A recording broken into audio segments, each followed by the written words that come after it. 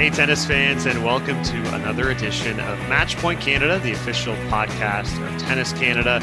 We're also members of the Tennis Channel Podcast Network. I'm Ben Lewis, joined alongside Mike McIntyre. And Mike, the unofficial fifth major of the tennis calendar, now in the books, Indian Wells has come and gone, the two-week event, and Iga Swiatek hoisted her second WTA 1000 of the season. Taylor Fritz claiming his first ever Masters 1000 title.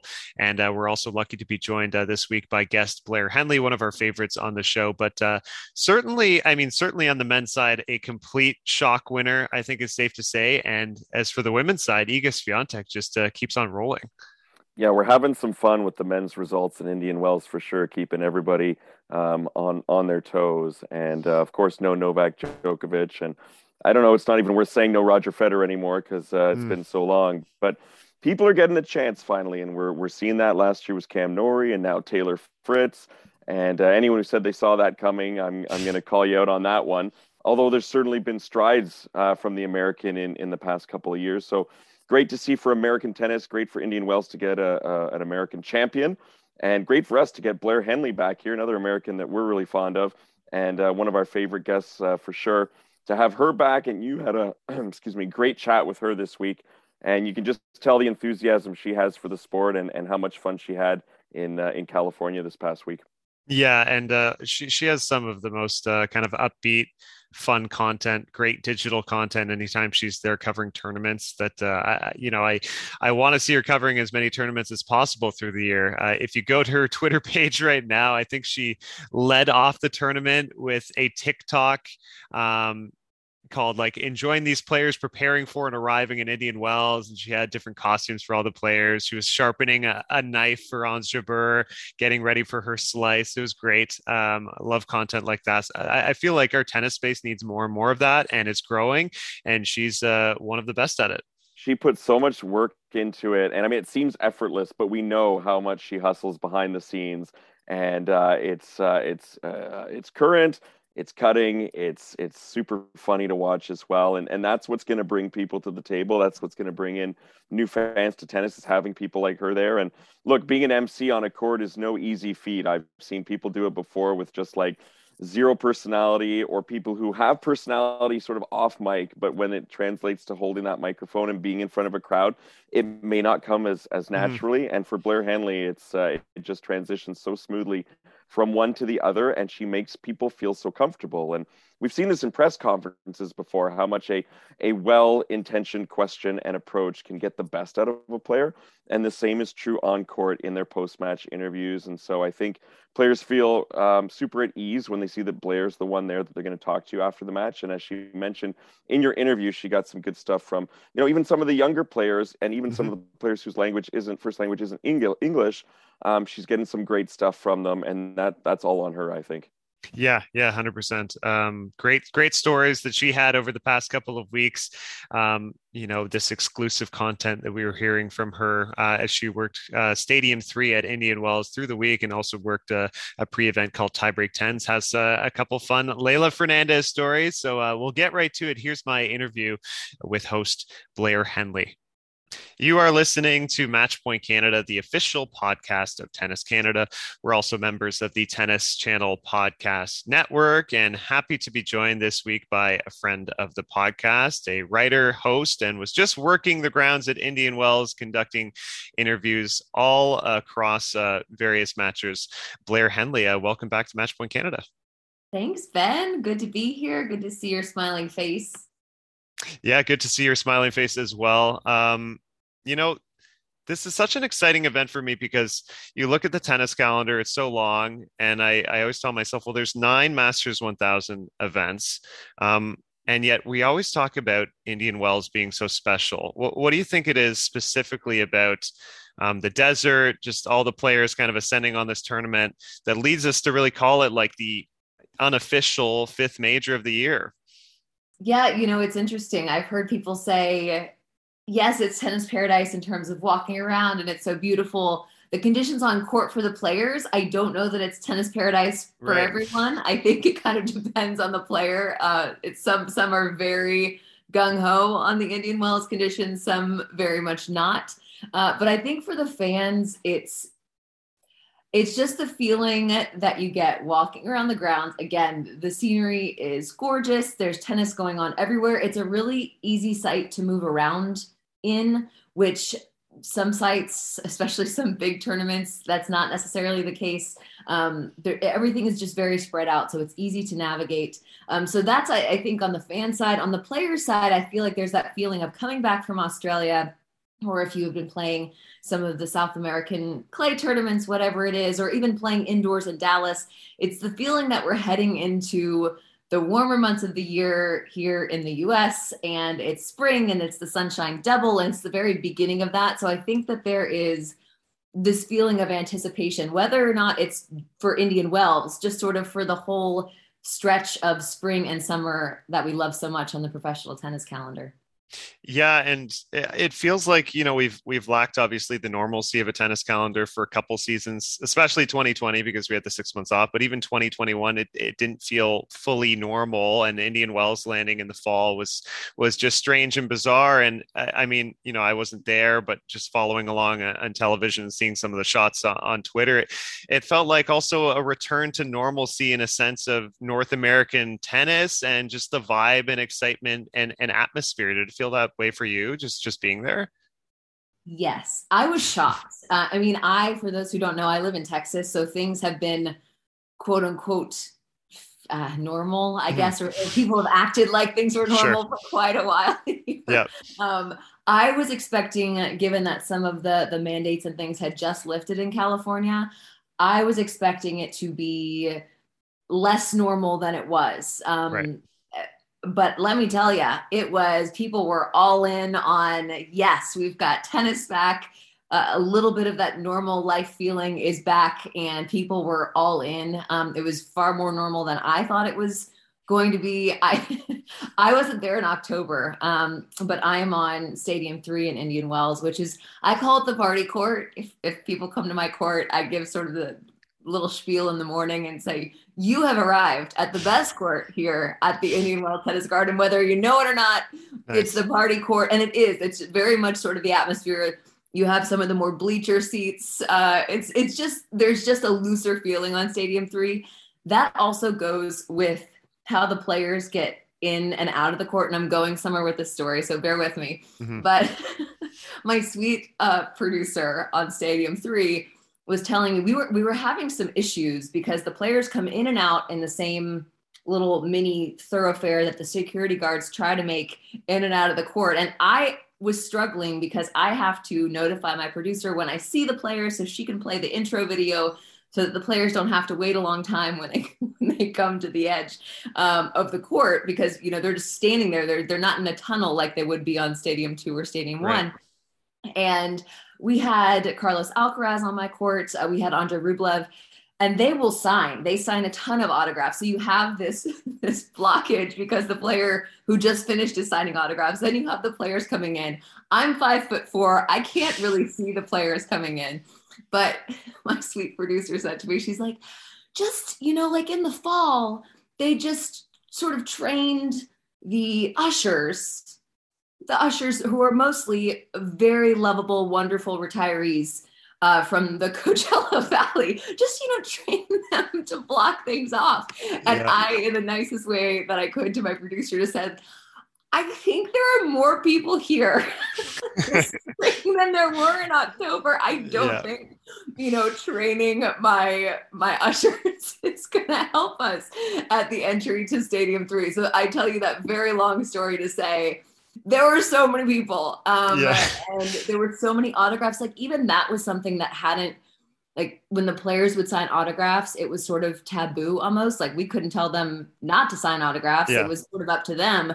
But as, if I was working on social media, we didn't really take a ton of pictures of that because it wasn't really something that was supposed to be happening per the protocols. So this was, at least for me, the first tournament where that was also normal. The players were all among the people, and autographs were being signed.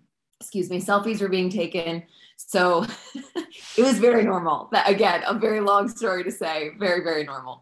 No, that's great because I was still even getting that vibe that in terms of fan interaction, even for such a major event, it seems like at an all-time high at Indian Wells, and it feels like the player access, like you're so close when you're there at practice, and just the ability to navigate around and see everybody is so cool.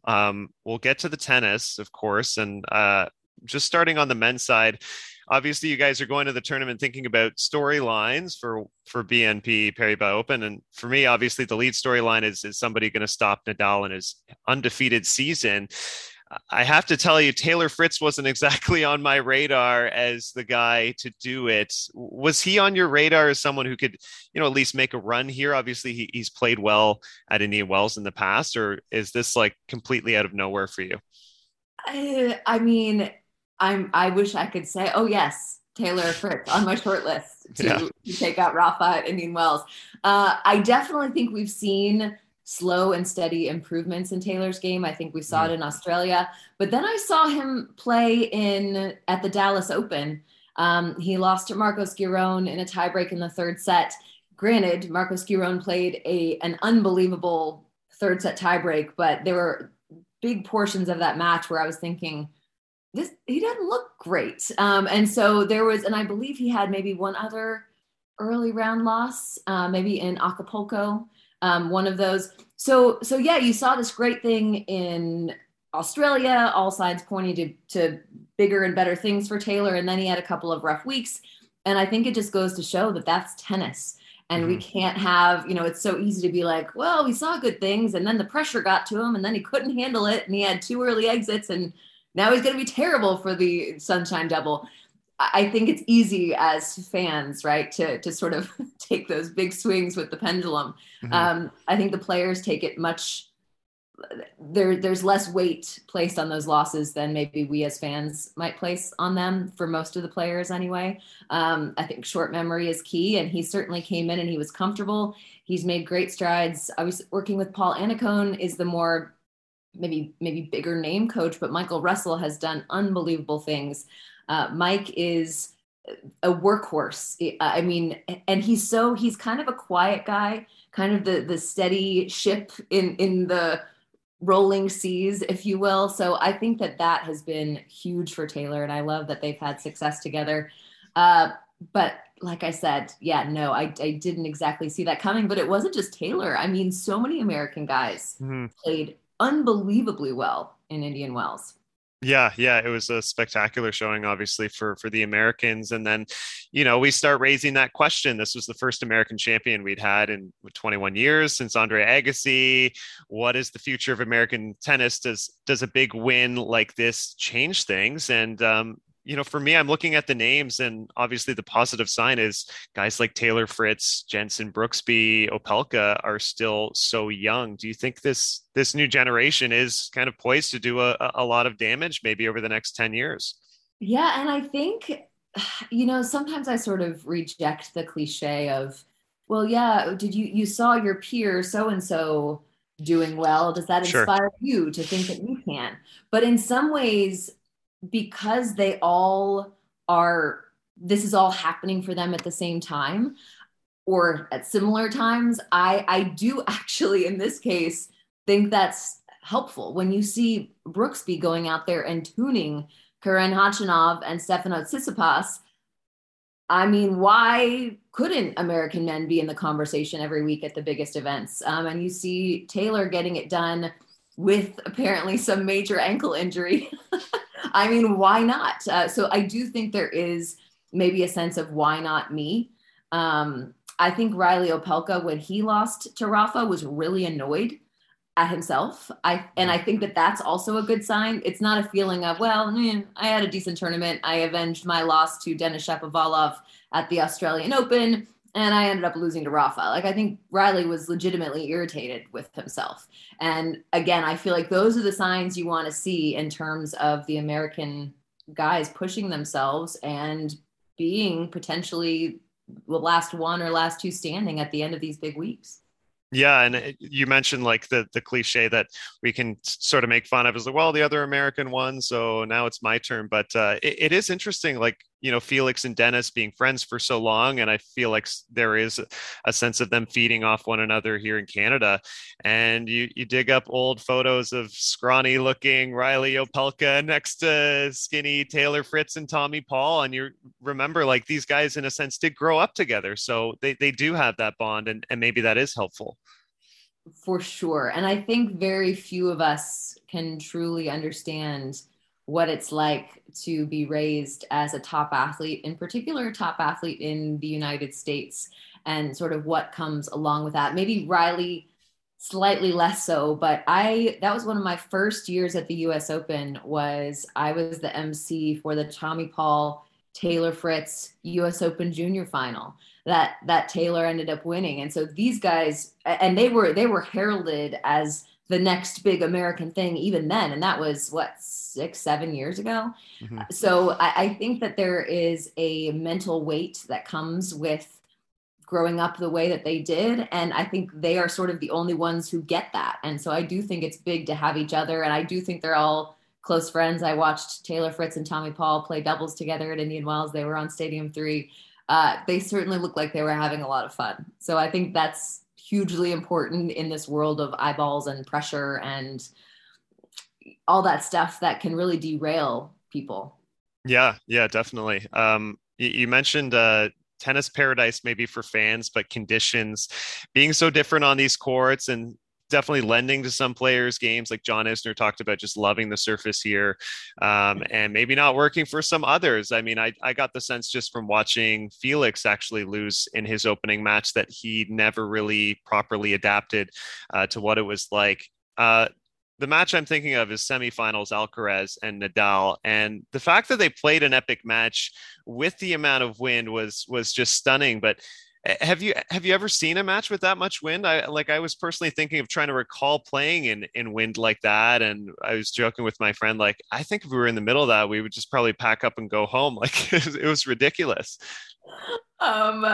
It's that I'm trying to pull from my mental memory bank here. I don't know that I am recalling a specific match, but there were a couple of really bad days at Indian Wells in terms of the wind. I feel like maybe I am more connected to said windy days because my Stadium 3 production booth didn't actually have a roof. It was a tent.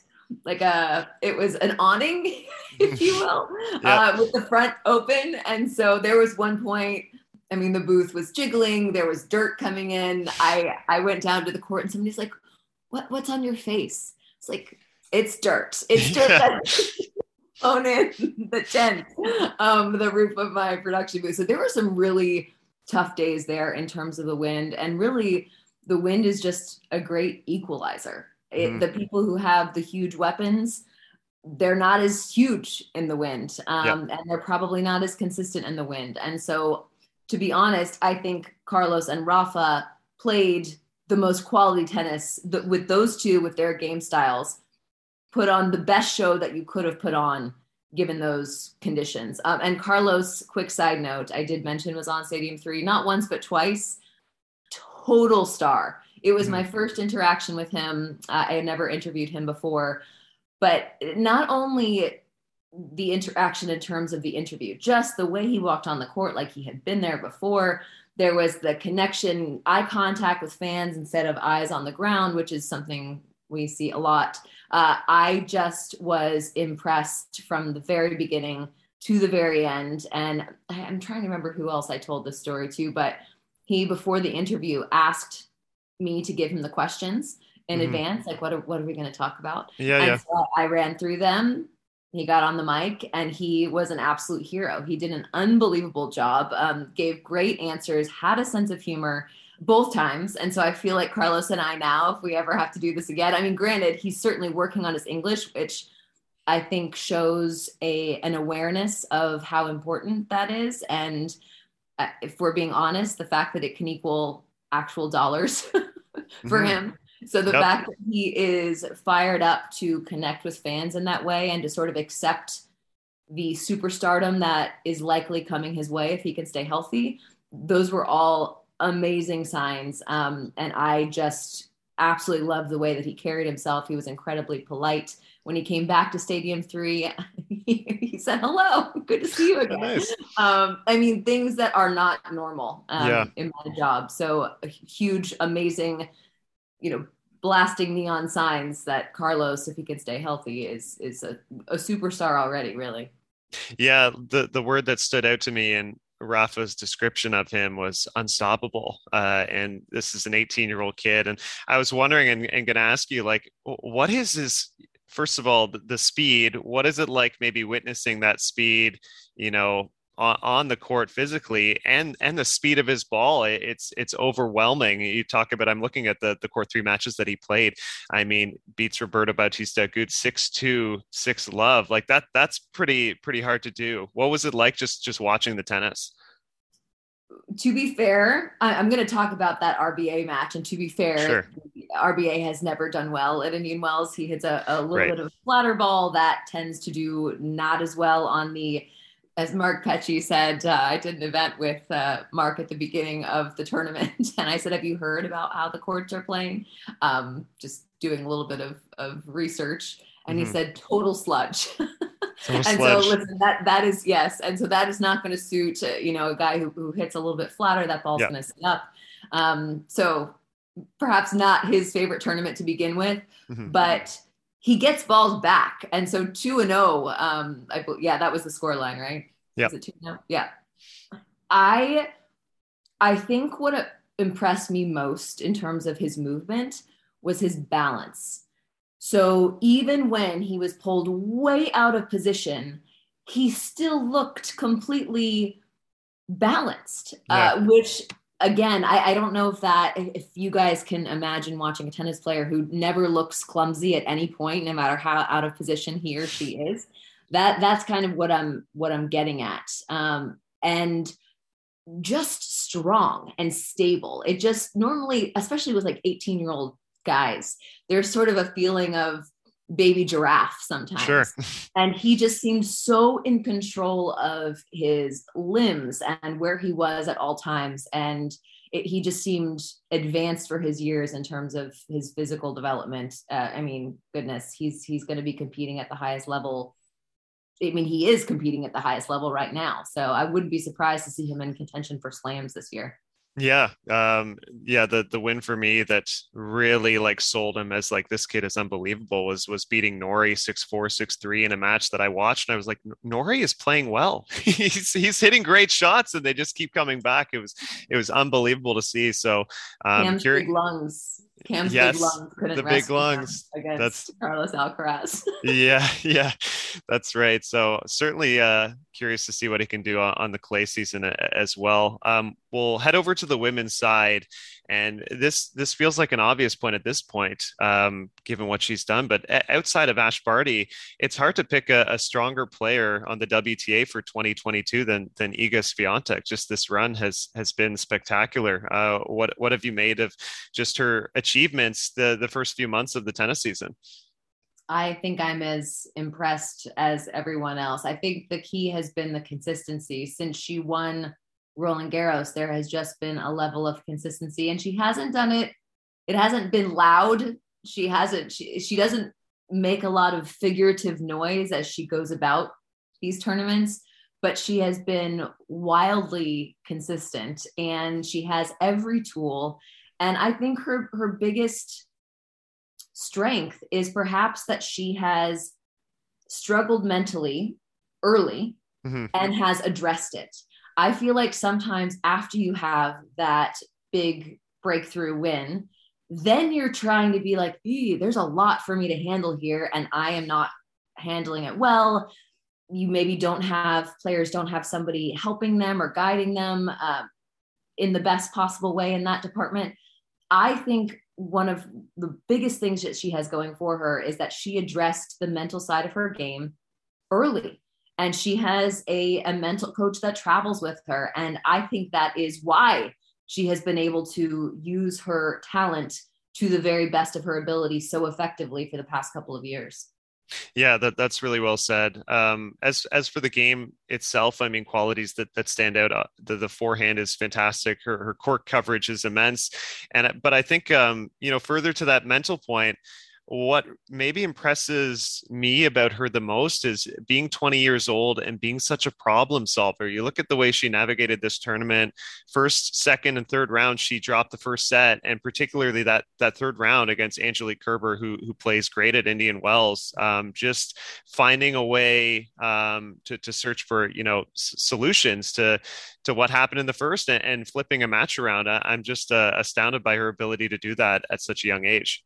I loved that quote. I'm sure probably you saw it, probably many people listening saw it, where she was saying that she heard that Ash Barty, when she is in a position where she's down and out and it looks like maybe she's not going to come up with a W that day, Ash likes to think of it as a challenge. Like, okay, well, this probably isn't going to end well, so let's just see what happens. Let's try to figure out some solutions, and treats it as a challenge in those moments, a challenge in a positive way, not a challenge in like, I'm not playing my best. This isn't fun.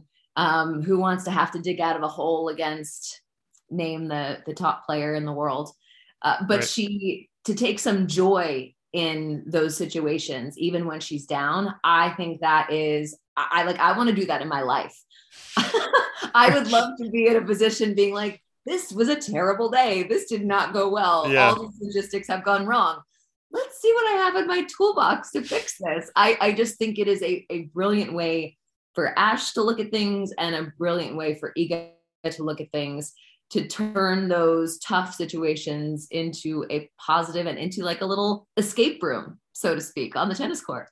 I'm gonna have to steal that description, escape room, and maybe try and channel that the next time I'm on court for a tennis match and losing. I love that. I wanted to ask just about Leylah Annie Fernandez. She played great and won, backed up her title in Monterey, defending champion, and wins it again before coming to Indian Wells. And the vibe and sense I got just from watching her run here, making the round of 16, was that she seems very adored by the crowd. I don't know if you got that sense as well, but did you feel just from being on the grounds or maybe speaking with people that she's already like a bit of a fan favorite and star? Yes. And I also got the feeling that she loves it. So it's mutual. I think she likes being that person that people love to cheer for, and she leans into it. And I think the fans love it right back. A quick Leylah anecdote. I did tiebreak tens at the beginning of the tournament, and Leylah played in that, which was a lot of fun. And she's playing with Naomi and Simona and Paula Badosa and Arina Sabalenka and Ons Jabeur, people who are much older than she is, people who have, well, maybe not much older, but older, who have done this for many more years, who have had time to sort of settle into being a star. And she was right there with them. I mean, when she walked out on the court and she's doing the pageant wave to the crowd, and they love her and she loves them. But it was interesting, before we actually started the live show of Tiebreak Tens, it was a 2-hour live show, which was, sweat inducing on, on the host's end. We made it through, and I think it turned out really well. But before that, we did on court a little promotion for Slinger Bag. And so, if for those who don't know, it's like a bag, but it's actually a ball machine. So they put the Slinger Bag on the other side of the net. They put a Slinger Bag open. So it is actually also a bag. And so they opened the top of it, and the players had to come out, all 8 of them, and try to hit the target as the Slinger Bag was feeding balls to them. So imagine, I felt like I was back at an academy in South Florida. They were all lined up. They all got to hit probably, I don't know, 8 to 10 forehands. And then we switched, and they all got to hit 8 to 10 backhands. And so I'm standing just courtside. When it was Leylah's turn, she was closer to the end. I think only a couple of players had actually made it into the bag, hit the target. And Leylah is talking to herself, like, come on. I feel it. This next one, give me one more. I got it, And I'm like, holy cow, this is like a glimpse into what I am sure she was like growing up. Yeah. She wants it so bad. I can imagine her being, has already been on the court for hours, and she wants to hit that last target. And that is what I felt like I was looking at in this very much an exhibition scenario where nobody cares if she makes it in or not, but she's talking to herself, like not talking herself. And no shock here, she ends up getting the ball into the bag. She hit the target, but she was like telling herself, I'm so close. I know I'm so close. I'm going to get this next one. Just give me one more. I don't know. To me, that was like such a glimpse into Layla's soul right there. Is the girl is relentless. It was fun. It was a great moment. Oh, that's such a fantastic story. Makes me think of an old video of her, I think maybe 8 or 9 years old, doing just a drill on the court and just racing back and forth, hitting cross courts again and again. And you could see just this steely determination in this player, even at that age, which I think was, long instilled from her father years ago. And of course, still part of her coaching team. That's great. I wanted to finish with a few fun rapid fire questions just about the tournament and maybe the experience of talking to some of these players. Just I love getting stories from you, but maybe this can be a little more rapid fire. I'll start with this first question. Who was the funniest player you interviewed this past 2 weeks? I have to say, okay, I hate to make this all about tiebreak tens, but I'm just going to rope all the interviews I did into one answer here. Yeah. And Paula Badosa talking about wanting her boyfriend to put a ring on it. Yes. Yes, court. I saw that. And the backstory there is Arena had talked about the fact that she used the word single. She then corrected me later. She is not single. She's just not married yet. Okay. Had to clarify. We talked about Simona being a newlywed. So it was toward the end of the event. And I said to Paula, I was like, okay, before you leave us, we've talked about this. Anything you want to get off your chest? And she said, well, in the next few years, I hope we're going to get there to, maybe getting engaged. And then she holds up her ring finger, does the, there's nothing there yet. Yeah. And after it was over, it was a hilarious moment. The crowd laughed. But after it was over, I went up to her and I was like, Paula, that I wasn't, you didn't have to talk about your personal life if you didn't want to. You could have talked about anything. She's like, oh yeah, I know it wasn't a big deal. Look, he's already texted me. Because it was a live show. So he had already texted, something along the lines of, I'm feeling pressure. Anyway, she was hysterical. Also such a star. So I think that was one of the highlights for me. Oh, that's fantastic. I guess what player did you come across who would say is most down to earth? Down to earth. I'm running through. That's always the problem, is once I get done, I think there were about 50 interviews and I'm thinking, who did I talk to? Yeah. But I like to sort of go off the beaten path. And one of my favorite interviews while I was there was talking to Asia Muhammad and Anna Shibahara, who have done amazingly well together. They made it to the final, I believe. And Asia has done well on the singles court as of late. But she had just finished playing Coco Gauff and Katie McNally. They had just beat them. And I asked Asia something about the match, and she took it her own way and said, can I just say, isn't it the greatest thing that that's the future of American tennis? And there was sort of a smattering of applause. I don't think the crowd knew that they were going to have to be into it quite that soon in the interview. And she said, I don't know if you guys are excited, but I'm excited that that's the future of American tennis. It was just a really nice, unselfish moment. Athletes are trained to be selfish, and it was a really unselfish moment. And that was really neat. Yeah, that's great. And of course they are media trained. So I guess I would follow up. Was there any player you spoke to who just really, really surprised you? Carlos. Yeah. And I've already given you the reasons why. I had no idea what to expect. And sometimes the Spaniards, the language barrier, especially when they're young, is really a challenge. And I do my best to help them, going through the questions in advance. But some players are less willing to give it a go and sort of let it fly on the mic. And he did. And it was just such a delight. Love it. Maybe you answered this already with the Paula answer because it feels very memorable, but I was also going to ask what the best or most memorable answer you got to a question. So if you have one more, that would be great. Oh, for sure, Cam Norrie. I don't know if everyone remembers this article that came out after he won Indian Wells last year, where it was a physio or a coach who said the headline that ended up being on the article was Cam Norrie's heart rate would kill most humans. And it was such an outrageous, sensationalized headline, but that was actually his quote. He was wearing one of those heart rate monitors, and they were amazed by the fact that he was able to sustain ridiculously high heart rates for a ridiculously long period of time on court, which makes total sense, right? If you've seen him play tennis. Yeah. But he was on Stadium 3, which we can debate amongst ourselves whether or not he should have been on Stadium 3, but he was on Stadium 3. I'm struggling. It was in his rematch of last year's final. He had just beaten Nicolas Basilashvili. Right. And it was the last question in the interview. And I said, I just have to get to the bottom of this headline. Can you sustain that heart rate? Is it a talent? Is it a gift? Or is that something, a result of training? And Cam, I was thinking he was going to pick one or the other. And then he launches into the story.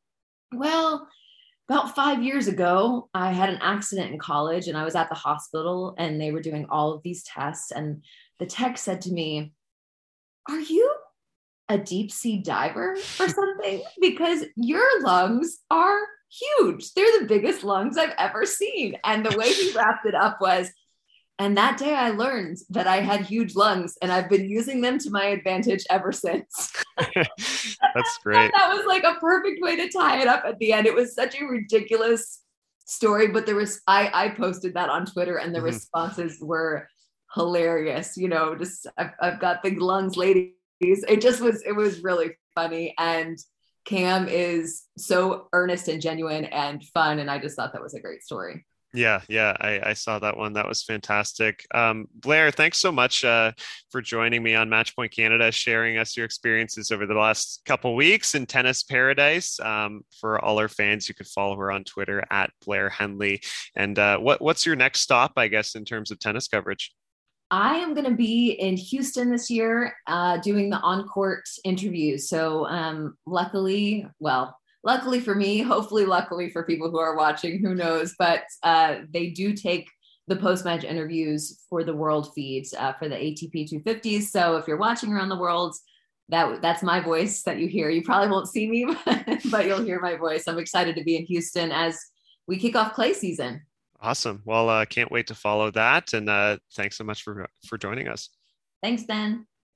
There you have it. My interview with guest Blair Henley. Remember, you can find her on Twitter at Blair Henley. And I'll have to be honest, my favorite story that she shared was Leylah Annie Fernandez gearing up in tiebreak tens for this target practice where she had to hit a ball, into this specific bag, and Blair seeing her pep talk herself ahead of this little fun event where there's no stakes, it's just an exhibition, and she's that focused, that determined, that into it. And I thought that was such a telling story, just sort of into the personality of Leylah and kind of the Leylah that we've known over the past few years, and probably explaining why she is where she is right now in the sport. Yeah, absolutely. And, there's no switch for her. It's like always on, always in that mode. And yet I found it so funny a couple of weeks ago when we had her on the podcast, how she was talking about how she's the fun-loving, easygoing one, and it's her sister Bianca who's actually the one that's so focused. So yeah, I think that's a trait that maybe the Fernandez sisters definitely share. But Blair with those great insights. I mean, we could talk to her for hours on end. I wish we could have her on more often. We'll definitely have to make sure there's a second appearance on Matchpoint Canada for her in 2022. And I just, I was bummed missing out because she's one of my favorites to chat with as well. But I enjoyed listening to the two of you, and boy, just so much laughter and so much enthusiasm for the sport. There is someone that fully and completely loves what she does out there. Yeah. And it shows certainly through her work. I mean, her and I, of course, touched on the men's and the women's side, and just continuing on the women's side, we talked about Iga Swiatek being to me, without question, the best player of 2022 outside of Ash Barty and what she accomplished at the Australian Open. I mean, this is just an exceptional run she's on. She wins the title in Qatar just 3 weeks ago, and now she's the champion at the BNP Paribas Open, winning Indian Wells, 11-match win streak, and only 20 years old. Quite a resume at this age. 5 WTA titles, a French Open crown, and 3 WTA 1000s. And one thing that's telling too is she always seems to win the finals in convincing fashion, and did so against Maria Sakkari 6-4, 6-1. So boy, is she on such a good run. And you think after Miami, clay court season right around the corner, how well she plays on that surface, she feels like she could be a major threat to do damage really through the next few months into Wimbledon. Yeah, she's won a big clay court tournament at some point, hasn't she? something. Yeah. And now here she is, just over halfway to matching Nadal's winning streak in 2022 here, and her and Rafa have a very nice sort of rapport with one another as well. And she just seems to be getting stronger and stronger and beating everyone right now. Like, it doesn't matter if it's veterans like Angie Kerber or younger players or players in between. I mean, everyone seems susceptible right now to fall when they face her. And what I liked is how she got stronger as the tournament went on. Like, her first 3 matches all went the distance, best of 3. And then she took it up a notch from there, from the quarterfinals onwards, marching through in straight sets. And you look at her losses this year, there was one early in the year to Ash Barty, and boy, it would be great to see them play each other again. But that's going to have to wait as Barty's not going to the Sunshine Double. But her losses more recently, Ostapenko and Collins, players with big firepower. So I suppose if there's anyone she's susceptible to, would you say those are the types of players right now that might have the best chance? Yeah, I think that's a good point you make. Just potentially susceptible to someone who can absolutely crush you off the court. And that was really what Ostapenko was doing at that time, right? When she did beat Swiatek, she was on this unbelievable run. I think she had a win over Muguruza where she had something like over 45 winners, just ridiculous power from the back of the court. And for those who remember Danielle Collins and her run to the finals of the Australian Open, if you watch that match where she beat Iga, and look, Iga had an incredible Australian Open too. We shouldn't even gloss over that. She was in the semifinals of that tournament. So she played great there too. She was a match away from the finals. And I felt like Danielle Collins just kind of took the racket out of her hand, and a bit unusual really, because now Collins, Barty are 2 finalists from the Australian Open. We essentially haven't seen them play since then. Collins traveled, I believe, to one other tournament post-Australian Open in Dubai, and then got hurt mid-match against Vondrousova and hasn't been back. She is scheduled to play Miami, so it'll be nice to have her back, but curious how that happens. But for me, Iga's been second best player on the tour in 2022, and rightfully so. She moves up to world number 2 with this result at Indian Wells. And one player who's been on the losing end now in 2 straight tournaments is Maria Sakkari, who's been playing fantastic as well. I mean, Sakkari's beaten Swiatek in some big events in the past, but I'm sensing a real growing confidence in Maria Sakkari and just the self-belief in her own abilities over the past year. She was kind of in that, top 20, but not seeming to push into that upper echelon for quite some time. And now it seems like she's there and there to stay, I would say, given how consistent she's been through 2021 and now 2022 as well. And I think back to her U.S. Open last year, where she lost to Emma Raducanu in the semifinals. What a golden opportunity that was for her, because the winner to face them would have been Leilani Fernandez, of course, and Sakkari would have been the favorite in both of those matches. I thought she had such a great opportunity to get her first slam, but I think she's going to be contending throughout this year at the majors. And she should hold her head up high despite losing in back-to-back tournaments to Iga. Yeah, and she actually got very emotional after that semifinal win. It was a breakthrough for her to just reach a final of Indian Wells. She had been 0-4 prior in semifinals at WTA 1000. So to me, I know she's one of the older players in the sense that she's not early 20s. I believe she's 26 and a half. She's not an old player at all. She's not, I don't know that we should attach the word veteran to her, but she's been around for a bit of time. But the fact that she's positioning herself deep in tournaments seemingly week after week, you get into semifinals, now you're getting into finals. you get the sense, is it a matter of time that she wins one of these big titles? And you mentioned the US Open, she was right there. French Open as well, made the semifinals there, lost to Barbara Krejcikova in a wild match. And Krejcikova went on to win the title. So she's going to keep giving herself chances with the quality of tennis that she's playing. And of course, she ended Paula Badosa's title defense, which I thought honestly went pretty well, backing up the title last year to make the quarterfinals. She played great tennis. I'll segue that into the fact that Leylah Annie Fernandez got to the round of 16 before losing to Paula Badosa. And for me, a positive tournament, I would say, for the Canadian.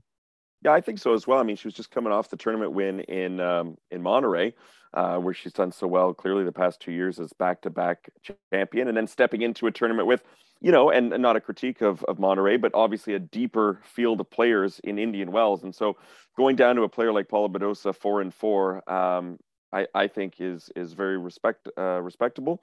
And Leylah played well. And honestly, having a good run in the doubles also, to me, I put stock in that. That's going to give her some confidence too, and work on the net play a little bit. And kind of neat to see her partnered up with Alizé Cornet.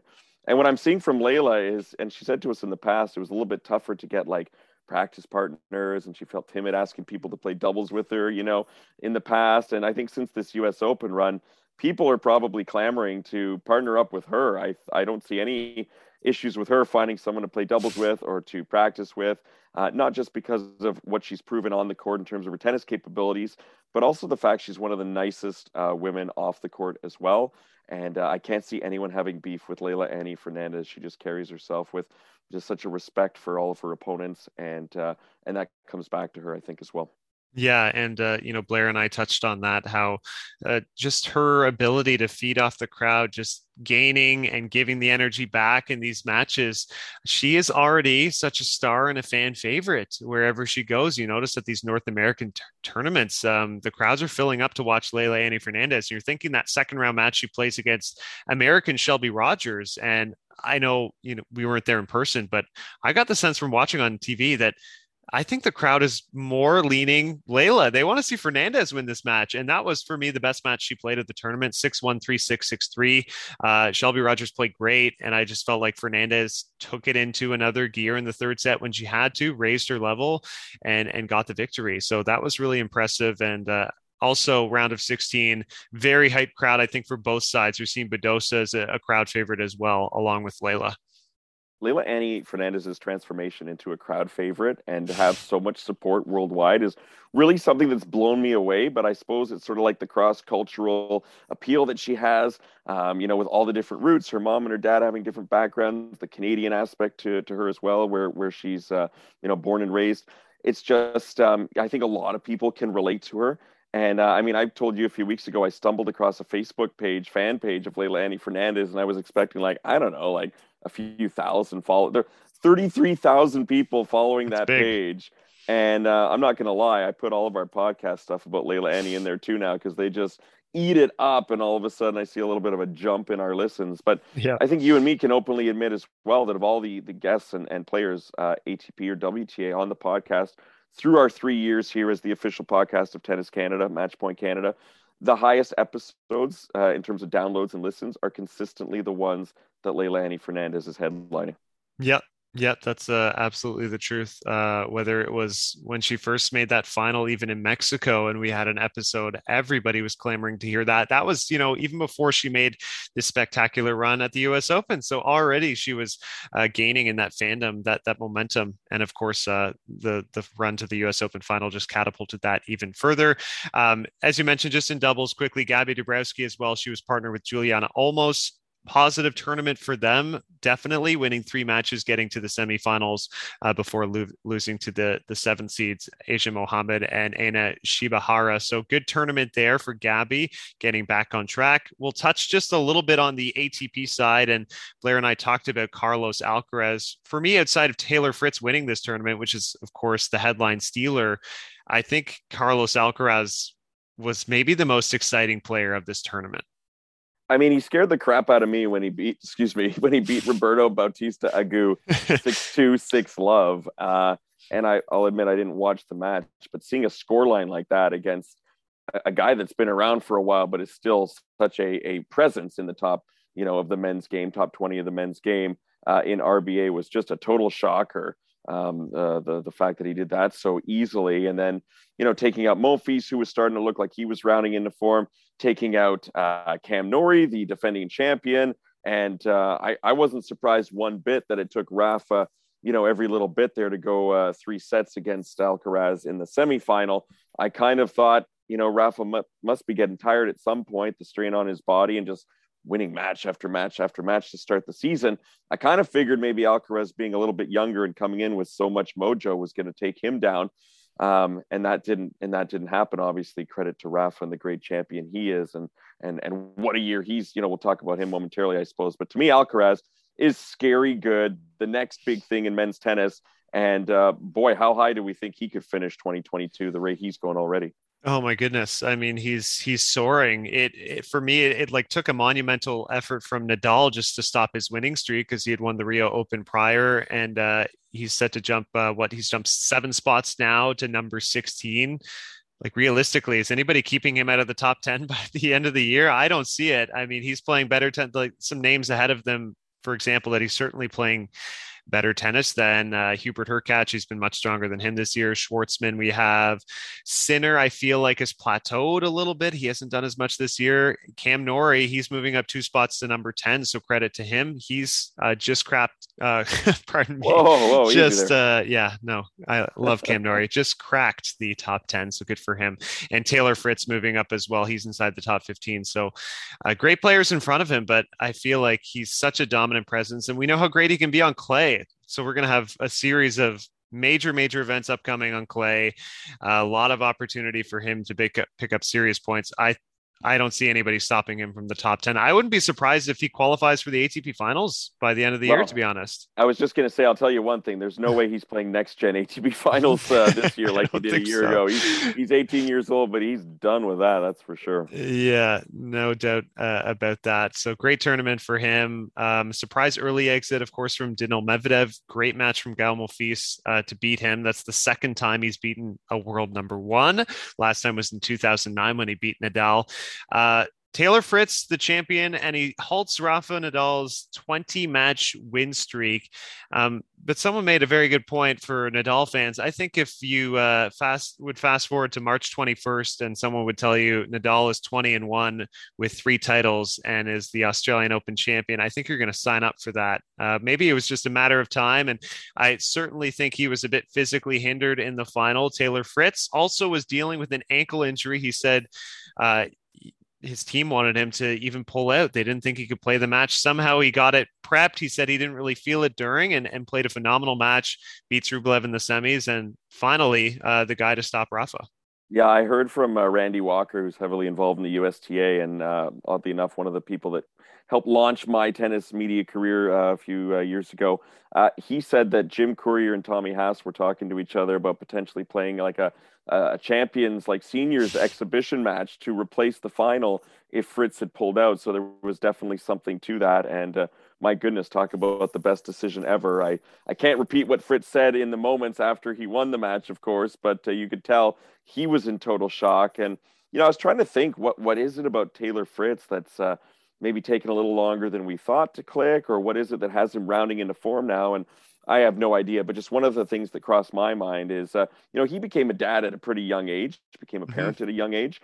And I know when I first became a parent, there was nothing I was doing in my professional career that was really clicking as well as it probably could, because all my focus was taken up on being a parent for the first time. And I just wonder if having that kind of responsibility when he was a little bit younger in his career, if that was something that just prevented him, and not for bad reasons, but obviously you're trying to do your due diligence as a parent.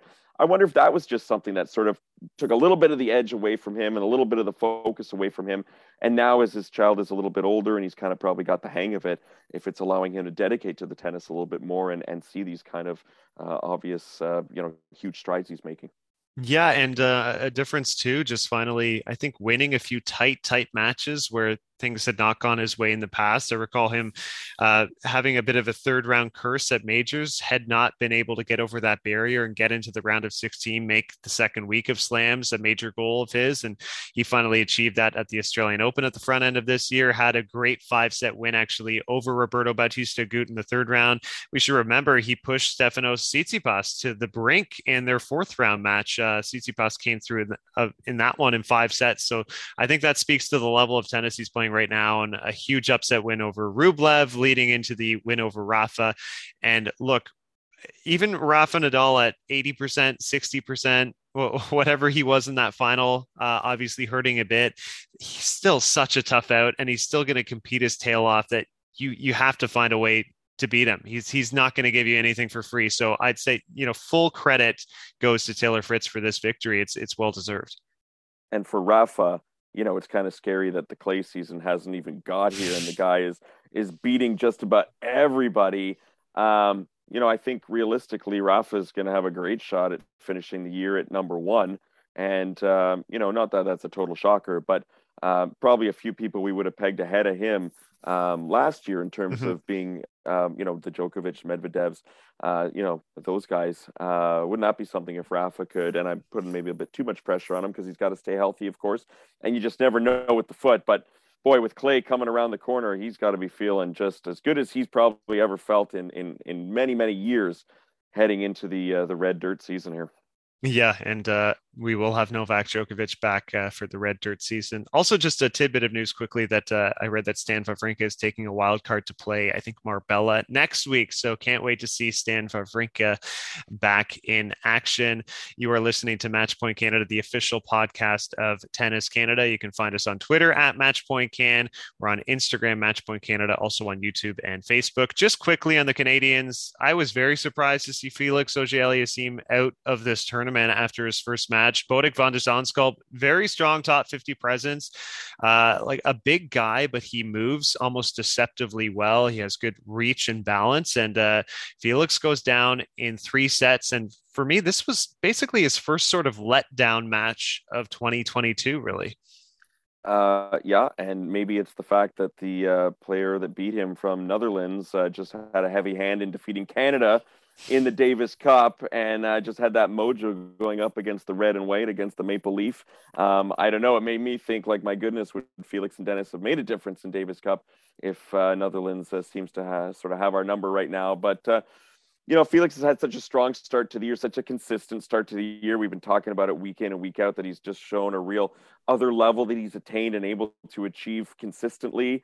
And, there's very few players that do that, for the first 3 months of the calendar season. So probably due for a little bit of a letdown there at some point. More troubling to me, I guess, is the inconsistencies with Denis Shapovalov right now, that we've seen him lose some matches that and Opelka obviously is a terrific player, and those two have had their battles before. But I just feel like it hasn't been what we've hoped from Denis after the strong start at the ATP Cup and the Aussie Open.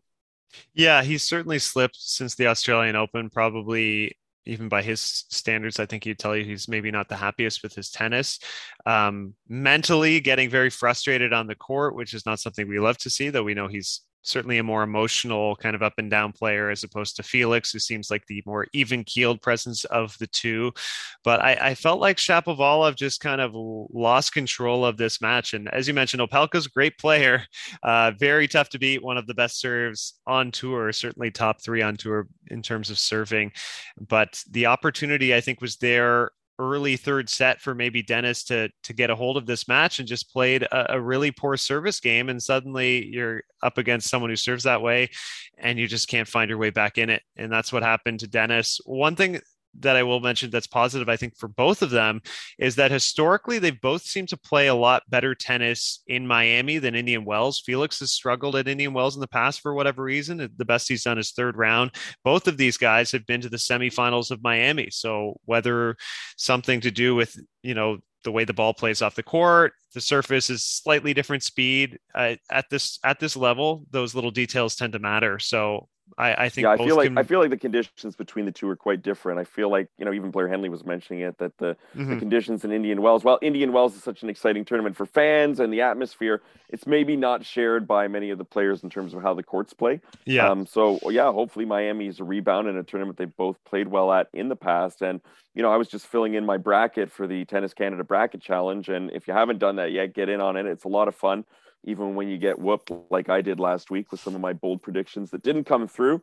But what I'm trying to say here is, as I was making my predictions, I did have Dennis and Felix going further than I had them this past week in Indian Wells.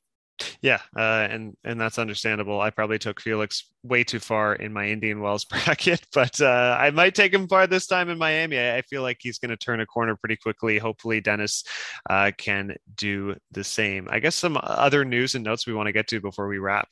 Yeah, so let's stick with the men for just a second. And we did mention that Netherlands beat Canada in Davis Cup, and we figured, well, that was going to be it for Canada having any shot at the Davis Cup finals this year for the first time in the 3 years since the event was reformatted. But in fact, Canada has got a wild card into the Davis Cup finals round robin in September.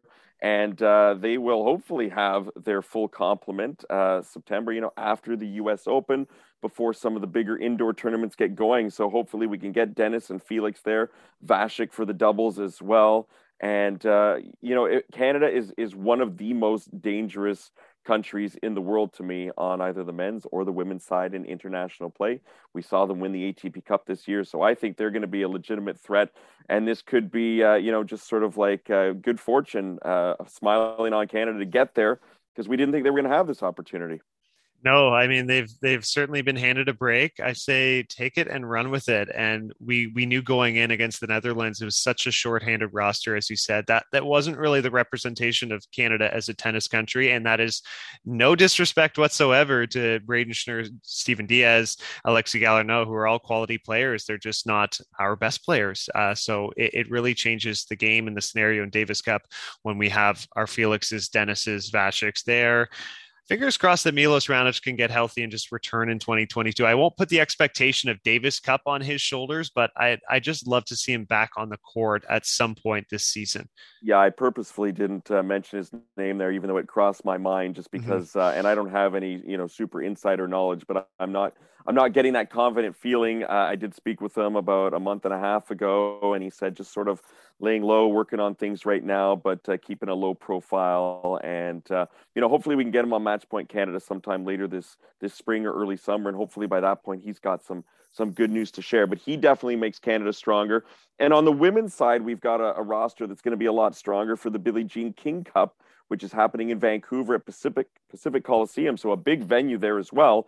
And we were really hoping we get one of our big guns, and we do in singles, and that's Leylah Annie Fernandez, has committed to playing.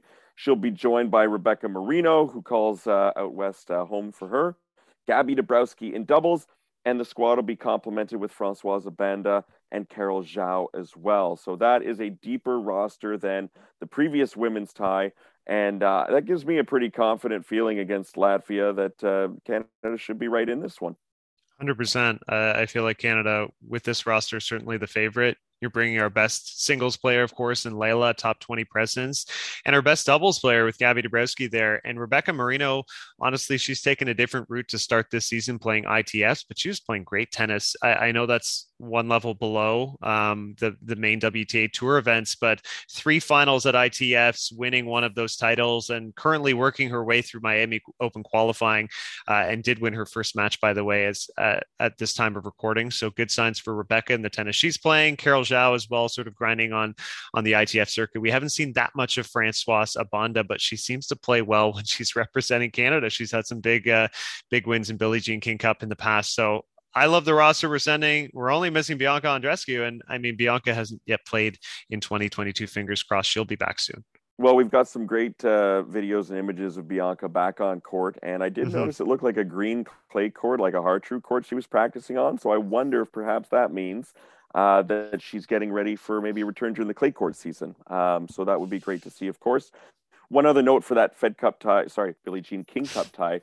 And this is for Canadian tennis fans who go kind of back a few decades. But Helen Kelsey, who used to be a top 20 player on the WTA back in the 1980s, has been named special ambassador for Team Canada for this tie. And Helen Kelsey, I remember, I've got some memories when I was a kid of watching her play. She was fantastic for Canada. She repped us at the 88 Olympics, 17 Fed Cup ties, and was named Canadian Female Player of the Year on 4 occasions. Her career was sadly halted at the young age of 26 after the discovery of a brain tumor, but she was able to overcome that challenge and continues to coach tennis, be heavily involved in tennis, and it'll be great to see her there too for Team Canada. Yeah, that'll certainly be a well-deserved honor as special ambassador for Helen. Great news. I will mention here, we started our giveaway a couple of weeks ago, and I understand maybe writing reviews is a bit of a pain because we didn't get very many, but Karolina Pliskova, we do have a signed tennis ball from when she was at the National Bank Open. We chatted with her then. She's back on the tour, and she will be playing the Miami Open, had an early loss at Indian Wells, but she'll be trying to bounce back. And I would like to say we will again have that signed ball for a lucky listener. So for a chance to enter, are we doing a retweet of the episode? Yeah, retweet. Let's retweet this week's episode for a chance to enter the draw, and we'd love to send that off to you. And my little segue here before we end is we got the signed ball courtesy of one Oliver Wheeler, who has been sort of at the helm of comms for Tennis Canada for the past couple of years and through a really difficult time during the pandemic as well, which had been so difficult on Tennis Canada. At times, I feel like he was kind of steering the comm ship all by himself. And Oliver just told us this week that he is moving on to other endeavors. He's going to be the new comms manager for Rugby Canada. And I think Oliver would not mind me saying that I believe he is a big rugby fan. So this sounds like it's right in his wheelhouse. And, you know, this is someone we've worked closely with over the last couple of years. And Oliver's from Liverpool. He's got a great accent, a great personality. And we've really had a blast working with him. Oliver, if you're listening, thank you for the support. We wish you all the best and look forward to perhaps grabbing a beverage with you at some point in the future to celebrate this achievement for you. So all the best, and we'll miss you here. Yeah, good luck. Yeah, all the best, and congratulations on the new gig with Rugby Canada. Certainly exciting. We'll be back with more podcasts for Tennis Canada. You've been listening to Matchpoint Canada. Guys, we'll talk to you next time.